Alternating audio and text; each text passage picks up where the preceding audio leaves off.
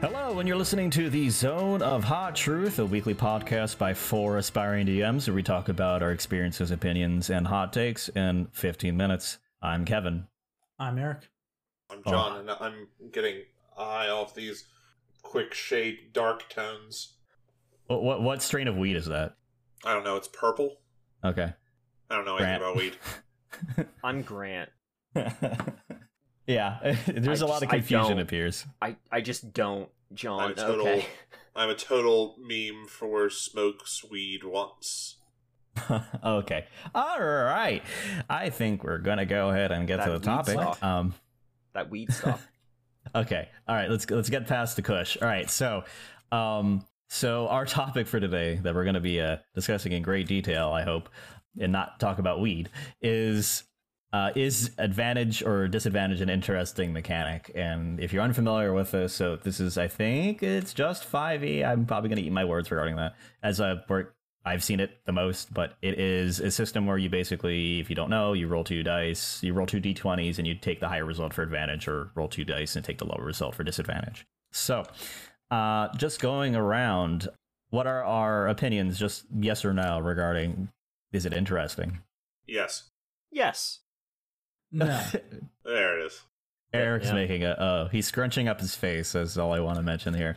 So John, why don't you go ahead and start us off regarding, so what do you think? You said yes, right? Yeah, so I think advantage is good and interesting. It is a quick and easy way to confer an extra bonus to something that an advantage beyond what a skill might lend to a skill test. It's fast, it's simple, and it's the easiest way to do it. Like, it's easier for a human brain to look at a 4 and a 14 and know that a 14 is bigger than a 4 than to go, alright, it's 4 plus 2 plus the thing that's on my sheet, and do that math. Like, do a series of additions, then just do one quick check. Mm-hmm. So it's something that sounds like it's more clear, kind of a like at the table play, right? I think is kind of where it is. We're on the fly. All right. Yeah, quick and easy. That anything that's quick and easy, automatically interesting to me. Like, that's what I'm defining interesting. I write quick and easy down as my 1 and 2 definitions on Google. Yeah, okay. But in this case, it might just be as simple of it's just an easy way to convey the idea, and you don't. It's quick too, I bet. Well, sometimes I think this is a solution of just don't overcomplicate it. This is a simple solution that has a clear benefit and detriment, and you don't always have to make super complex systems to get things across. I think this is a case where less is maybe just more. Like, it works. It does its job, and it does it well. Okay. So I guess the thing. Go ahead, Eric. Go ahead. I think advantage disadvantage is like vanilla ice cream. It's fine. No one's going to get upset by using it. No one's like, it's no one's favorite. No toppings, of course. Like, does it get the job done? Won't be the topping in the scenario. If I wanted ice cream, I could eat some vanilla. Okay. Not interesting. It's not dynamic. It's not. It's completely controlled by DM fiat, unless you're going to actually sit down and say, my character sheet gives me advantage, which is its own thing. It's essentially coded language oftentimes for the DM wants this to happen. So they give advantage to ensure it happens. Just make it happen. There's no need to give them advantage. And also, how many more times is the DM realistically going to give disadvantage for something over advantage? It favors advantage 100 times out of 100. Because telling a player, you're going to fail this, is so worse than saying, I'm going to give you 2 times the chance to succeed. Grant, go ahead. I think it's a bit more complex than that, because you're right. There are certain situations where the DM should just say, "You succeed," or "Your character knows how to do this. Yeah, it's no problem." But there are also times where their character should have an advantage while attempting something, and that's where you use this, when they should be better at it than just a straight skill check might reflect. But it's not a guaranteed success. There's still a little bit of chance for failure, and the same thing goes for the opposite with disadvantage. There are some instances where it's just like, yeah, you can certainly try, and just you straight roll, maybe you succeed, maybe you don't. It's difficult, so let's see what happens. But there are also other situations where yeah, like, you get disadvantage. This is really fucking hard. Not impossible, but you want to reflect that it's not just impossible. They can try, but good fucking luck. I think that's Okay. DC's though, to be fair. This just adds to it, though. It's another level. If like you want something to be represented as truly hard, then bump, and you would give DC or give disadvantage, just bump the DC up by 5. It's mathematically roughly equivalent. The thing that I was going to say in response to you, Eric, was that the thing that is nice about it, that is like it in and of itself is not interesting. However, it does a thing that I think you appreciate, is getting away from the character sheet, like the DM fiat side of it, as you called it. It's not something that's necessarily represented on the sheet, but like me growing up in a fishing village, that doesn't necessarily show up in my survival skill. But making a check on knowing something about fishing, that's when you go, okay, because of your background, you get advantage on this. Okay, so what I want to mention, I think, regarding that, I just want to jump in before we go to Grant. So the notion, I think, is coming up is when to exactly use it, and there's I think DM fiat is what Eric mentioned as something. It sounds like this exists in a space kind of in between the rules, as John has mentioned, right? Where there isn't really a clear tie to something other than maybe a descriptor in the background, right? And then that's the time to employ it. So is that exactly when this should be used? Is it kind of like in that gray space? Or is there kind of another kind of set of situations where it's kind of more pliable? I think combat is kind of one of the things that, like, flanking as one of the key points regarding that. But anyway, what do we think? Well, just real quick, I hate to do this because we do need to switch to the when you should use this, but one last thing is, it's advantage and disadvantage is also different than just a plus or minus 5, which is statistically the same, because that's oftentimes hidden. The player doesn't know that you just made the DC 5 higher because you want it to be hard. Asking for advantage or disadvantage conveys something to the player that would otherwise be hidden sometimes, because not every DM says, this would normally be a 15, but I'm making it a 20. That's not as fun, I think, as a disadvantage. I just wanted to throw that out there. But you're not changing it. It just is. It is that. It's not like you're not bumping it by 5. You're not bumping it from 15 to 5 because of something. It just is the 20 because it's hard. Well, yeah, but you don't need to change things, and you can communicate it to your players instead of having it all hidden and going into a situation where it's really just, again, I'll mention DM fiat again of, I want my players to succeed, so I'm going to pick the number they roll, and I'll use whatever it comes after the fact to justify that. Even if it's in your head, the players are going to feel that. They're going to sense that. They're going to have that perception, because if they get advantage and they roll a 10, and they get a 10 total, and they succeed, that's, I'll use the fishing village, that's fishy to me. Oh boy, gross. Okay. Okay. So really quickly regarding that. Oh no, I think Grant made me lose my train of thought. We're back to how frequently you give. No. I had something to say regarding Eric's thing. Well, it slipped into the multiverse, the planescape. I don't know. Parallel universe. Kevin is sounding very. Give me a quick second. Let's see if I can catch it, and then we'll move on. Oh, it's on the tip of my tongue. It's regarding Nope, I can't find it again. That is lost to the void. So, Grant, what were you saying really quickly? I was just going to say... You son of a bitch. I think it is different. I don't think that's the same. It does... Giving advantage or disadvantage does convey an idea, because DCs can oftentimes be hidden, or the player doesn't know what the DC is. And yes, they don't need to be. It does the same thing, but asking for something at advantage or disadvantage does convey something to the player that makes a little bit more interesting, or potentially more suspenseful in the case of disadvantage. I don't know. It's just something I wanted to throw out there. I remember now, based upon what you've said. But the thing I wanted to touch on is the notion that, from what I've read, it sounds like players often want to know that the things that they do in game have some sort of mechanical benefit, right? Other than their skill sheet decides, right? In terms of that, like, what if I take this flaming, though, I guess, what is the key example?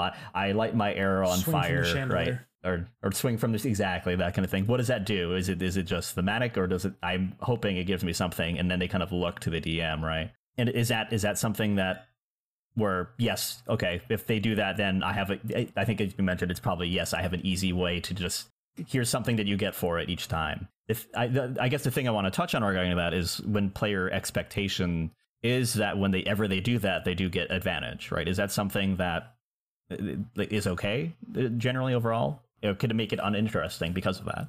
So a thing about that is, particularly in combat, advantage is a thing to be careful of, I think. Oh, here we go. Yeah.